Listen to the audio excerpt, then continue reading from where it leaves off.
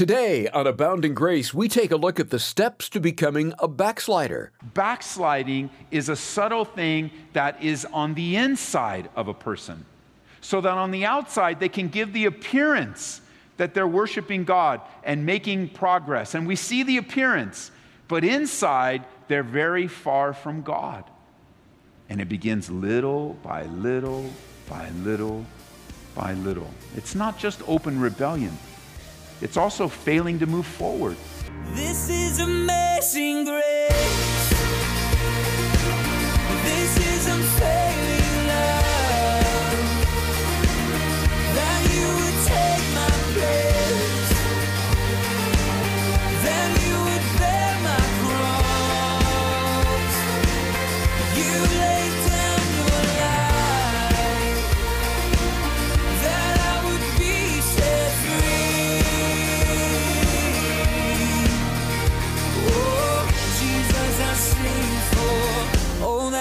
Done for me. Backsliding. If you've not experienced it yourself, surely you've seen it in your friends or loved ones. And it doesn't just happen overnight. There are steps that lead up to it, and Pastor Ed Taylor has identified 6. He'll point them out to us through a study in Luke 22 today on Abounding Grace. It's here we find the story of Peter making the decision to deny the Lord Jesus.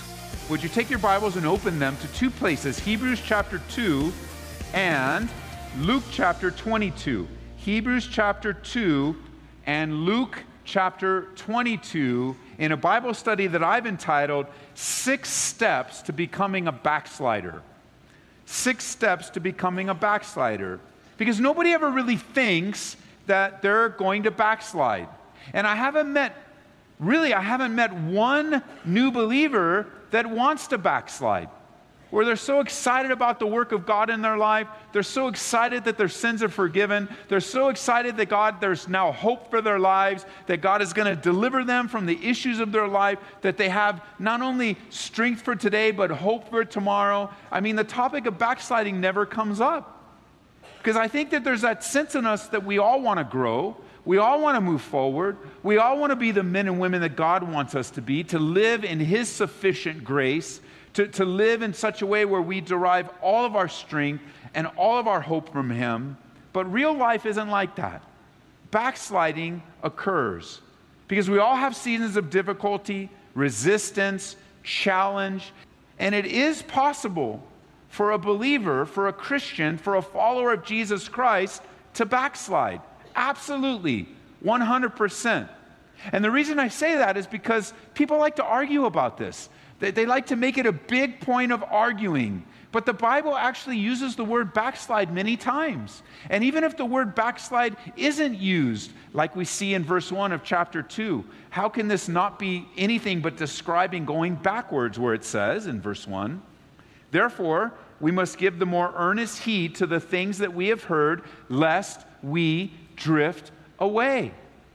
There is the possibility of drifting away, of no longer making progress and moving forward in the things of God. And just to really emphasize this in our lives, Jesus gave a parable. And He shared a parable about a dad and 2 sons. We often refer to that as the parable of the prodigal son. We actually should change it. You can change it a couple different ways. Really, you could call it the parable of the loving father. You could call it the parable of the prodigal sons, because one ran away in a prodigal, but one stayed pridefully with his dad and was really not in relationship with his dad either, even though he was there close. But most of the focus of the story is on the younger brother, or the youngest son, that takes off. He says, "I want my inheritance right now, and I want to launch off into life and live life the way I want to live." And so what does the father do? He gives him, he honors that freedom, that free will that he has, and he actually gives him an inheritance. And the kid goes off into the city and lives a crazy, wild life. And in the beginning, I'm sure he enjoyed it. He was surrounded with friends. He had more friends than he ever had. He had more money than he ever had, and they lived it up. But you know what happens? Over time, the money ran out. And guess what? So did the friends. And something that he couldn't predict, Not only did he lose all his money and lose all his friends, but there was great difficulty in the land that he lived. A famine hit the land, a great challenge and trial, a lack of food, so that he had to get a job. And the only job he could hustle up was a job feeding pigs, which was unclean for him as a Jewish kid. And yet that's all he could do. And there he was doing his job. And he got so bad for him that as he was looking at what he was feeding the pigs, for a moment there, he felt like eating it. That's how hungry and how desperate he was. Which, by the way, leads me to sharing with you a very important truth. You might want to jot it down. You can jot it down right over Hebrews chapter 2 if you'd like. And it's a very simple phrase, but I want you to understand this. I want it to be in our hearts and our minds. And it's simply this: backsliding equals misery. Backsliding equals misery. Because here he is at the point of having all this fun, which shouldn't surprise us. Because the Bible teaches us that sin can be pleasurable for a short amount of time. I mean, that makes sense, doesn't it? I mean, if sin wasn't pleasurable, if things that God forbid wouldn't bring us some kind of pleasure, even though it's self-destructive pleasure, if it didn't have any kind of pull on us, if it wasn't attractive to us, then where would be the temptation? That's why when you watch somebody, make such a horrible, sinful mistake and ruin their life or ruin the life of someone else, and you look at them and you go, I can't believe they did that. Why did they do that? Well, one of the reasons is that what they were into wasn't a temptation for you, but it was for them. That's one of the reasons why you feel that way. So that wasn't a temptation for you, but believe me, there are temptations for you. And they will tempt you for some kind of joyful, happy season of life, only to lead to misery, because backsliding always leads to misery. And yet it was in the misery of his series of poor decisions that the Bible says he came to his senses and he went back home. And he went back home because that was the wise thing to do, to come back to a loving Heavenly Father. You know why? Because believers can have a temporary lapse in their Christian faith, but if they're a true believer, they'll always come back. Prodigals will come home. We praise God for that, don't we? Because many of you are praying for prodigals right now, and prodigals do come home. Jesus instructed us and shared with us. And we learned last time that the essence of our relationship with God is two things. How do we not backslide? How do we not drift away? Well, we need to take the more earnest heed to what we've heard. And really what he's saying is we need to match what we hear with obedience. We need to do what we hear. And if there was ever a time for us to hear this message, it's in our generation, because as believers, as followers of Christ, we hear and we hear and we hear. We hear in church, we hear in podcasts, we hear on the internet, we hear on TV, we hear on radio, we hear on CDs. I mean, we hear and hear and hear the Word of God, which puts us at great danger. Because if you hear and don't do, you're going to drift away. If you keep hearing God's Word and don't match it with obedience, you will, and I will, drift away. James put it this way, jot it down in James chapter 1, verse 22. But be doers of the word, and not hearers only, deceiving yourselves. It's simply self-deception if you think being in church, living a life of disobedience, means that you're making progress for the things of God. Or you're listening to the radio or watching some service or on YouTube and you're there and you're not matching with what God is teaching you with the appropriate obedience. Sliding back, drifting away, turning from the Lord, backsliding doesn't happen overnight. That's why I think Paul here to the Hebrews in chapter 2 uses the word drift, because you drift over time. You start out in one place, and then over time, you're drifting into a whole new place. Anyone can fall away. And the moment we begin to doubt that we could fall away is the very moment we start taking a step toward doing it. Any of us can. Backsliding is actually a subtle thing. It happens little by little. I know it's sudden for us when we see someone, it seems like they just woke up one morning and denied God. It didn't happen that way. It was very subtle. And it began a long time ago with a little decision, a little compromise, and then over and over and over and over again till finally they completely turn away from the things of God. It's not, backsliding is not just living in open rebellious sin, where it's so obvious. Many times, backsliding is a subtle thing that is on the inside of a person, so that on the outside they can give the appearance that they're worshiping God and making progress. And we see the appearance, but inside they're very far from God. And it begins little by little by little by little. It's not just open rebellion. It's also failing to move forward, failing to make progress. If you're not moving forward spiritually, you're moving backward. There is no neutrality when it comes to the things of God. You can't say, no, Ed, I'm not moving forward, I'm not moving backward, I'm just standing here. No, standing is not moving forward. It's the beginning of moving backwards. So much, Jesus put it this way. Consider this, what Jesus said. He said, you're either for me or against me. He doesn't give a third option. He doesn't say, you're either for me or against me or thinking about it. There's not three options. I mean, imagine that. You could be listening to me right now and you have set your life to be against Jesus Christ. That's your life. And you go, Ed, how can you say that? How can you say that, Pastor?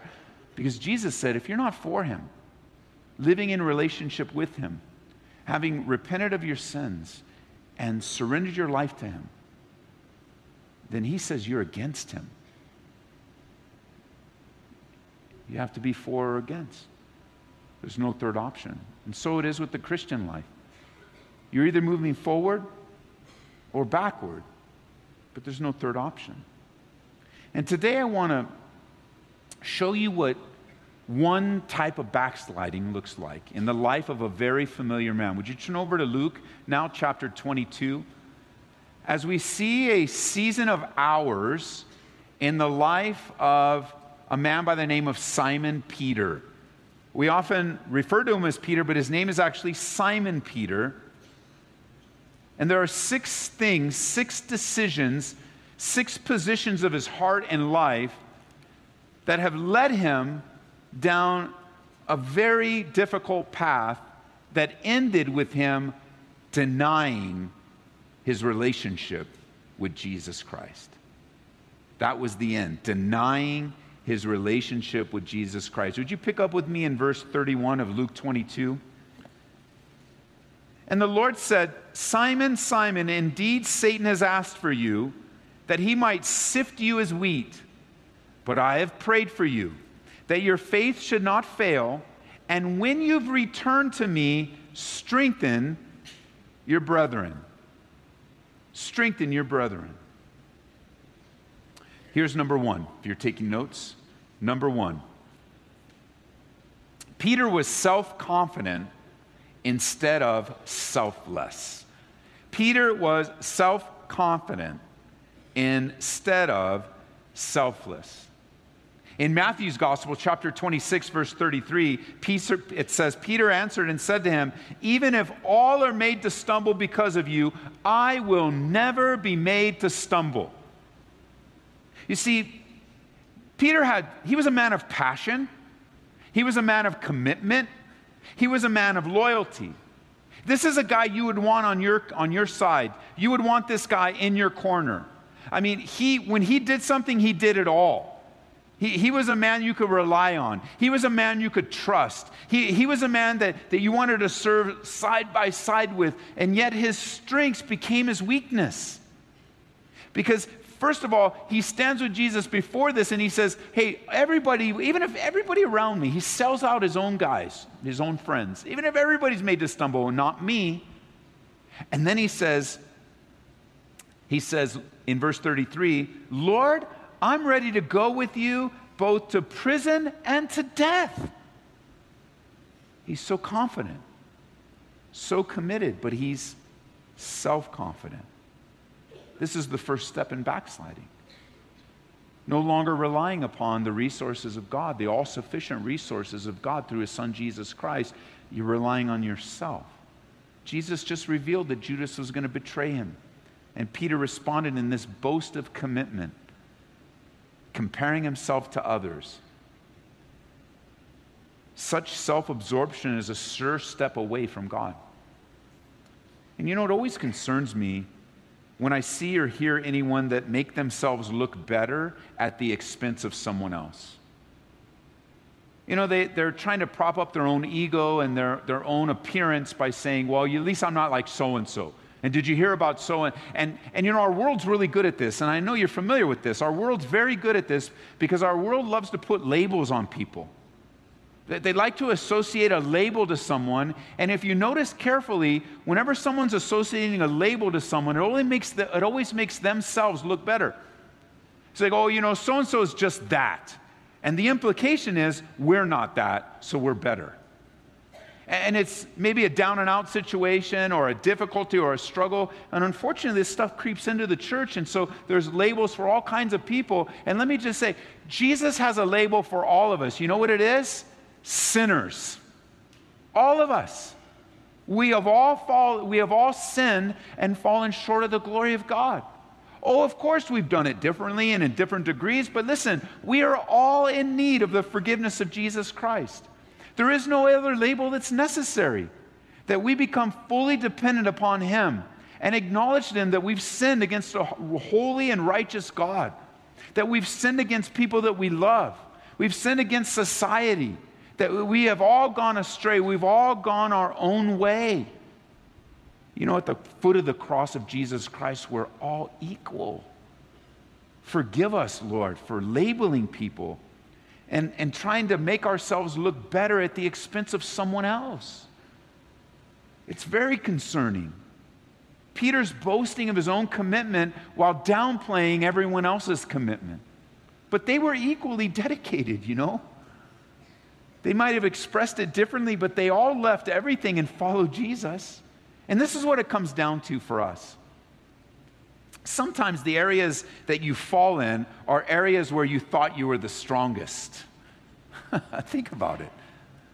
You know, when you're weak in a certain place, you'll keep a guard up there. Like when you're asking someone to keep you accountable, right? It's like if you're doing something really well, let's say, you know, that you've got this great habit and you love reading the Bible. And so generally you just love reading, you do your devotions in the morning 5-6 times a week, and you're just enjoying the Lord. You're not asking people, hey, can you call me this week and just make sure I'm reading the Bible? No, because you're strong in that area. You're not asking, can you keep me accountable? I read the Bible 6 days a week, but I really want to can you just call me and make sure I do it? You don't do that. But the areas you struggle, hey, brother, you know what? This is a big area for me. Can you just check in on me from time to time? I just want you to know I'm struggling with this. I'm experiencing victory, and I want to keep experiencing victory, and I just need somebody's help. It's the weak areas of life that we really pay attention to. It's the weak areas of life that we put a guard around. The stronger things in our life tend to be neglected, and when they're neglected, they begin to grow in ways that are not helpful to us, that inflame our pride.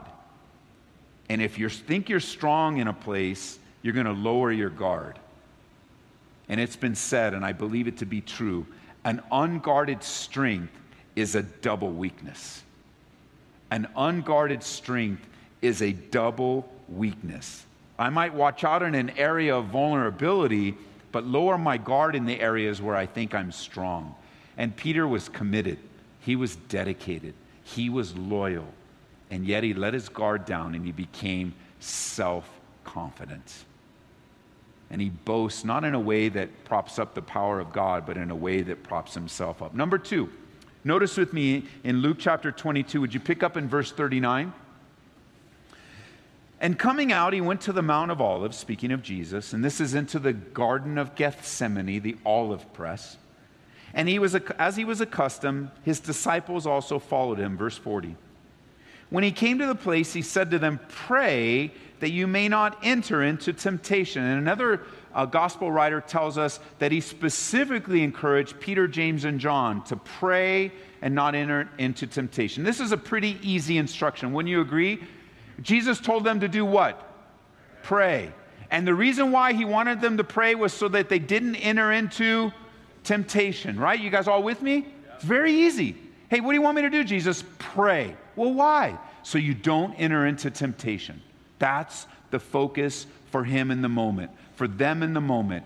Pray. And he's speaking to Peter as well. Peter, I want you to pray, and I want you to pray so you don't enter into temptation. A very easy instruction. Well, notice, it says in verse 41, he was withdrawn from them about a stone's throw away, and he knelt down and he prayed and said, "Father, if it's your will, remove this cup from me. Nevertheless, not my will, but yours be done."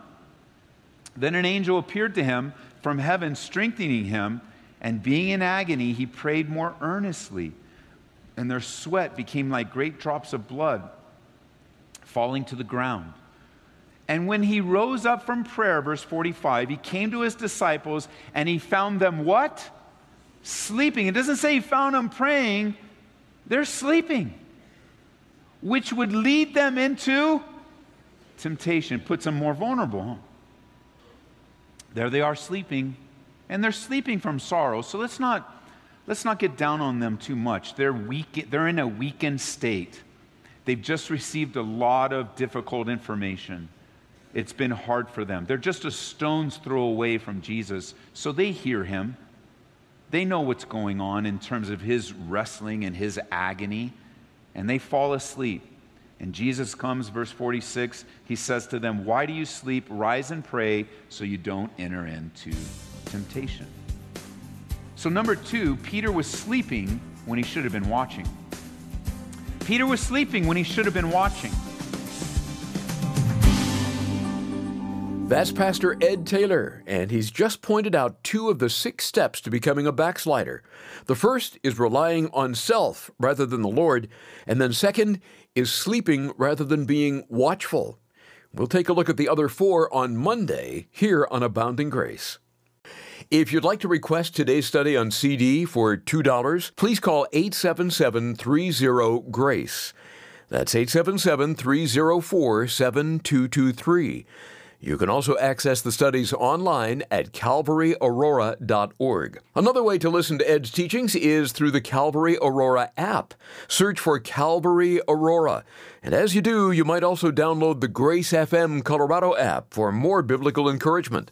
Ed, we don't make a big deal about it, but we are listener-supported. Would you take a moment to explain to our listeners how their support really makes it possible to bring them these daily studies? You know, financial support is really key for Abounding Grace Radio. It's an outreach ministry of our church, and I don't know what the last count is, Larry, but we are on radio stations all around the country and getting such wonderful feedback. I mean, I just met some ladies that listen in the Bronx and in Brooklyn as our affiliate Bridge FM is broadcasting all throughout Manhattan. I mean, it's glorious and it's wonderful.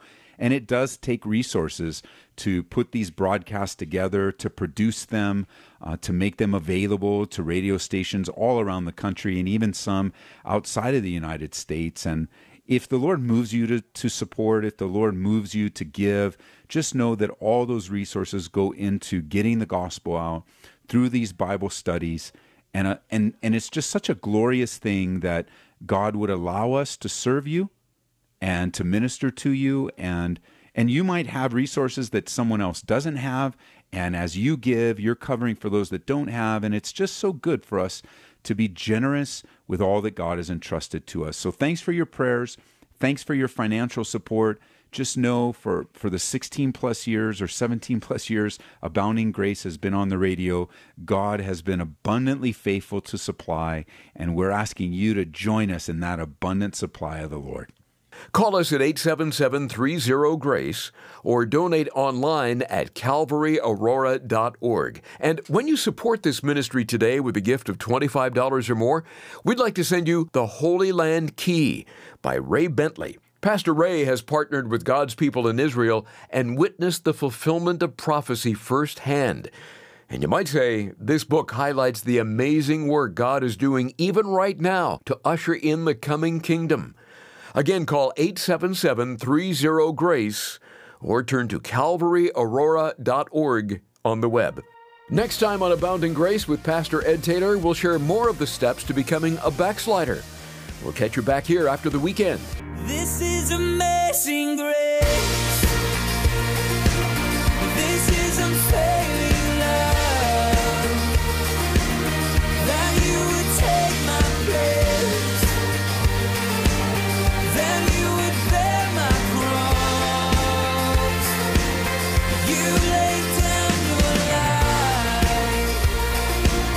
That I would be set free. Oh, Jesus, I sing for all that you've done for me. Abounding Grace is brought to you by Calvary Chapel, Aurora.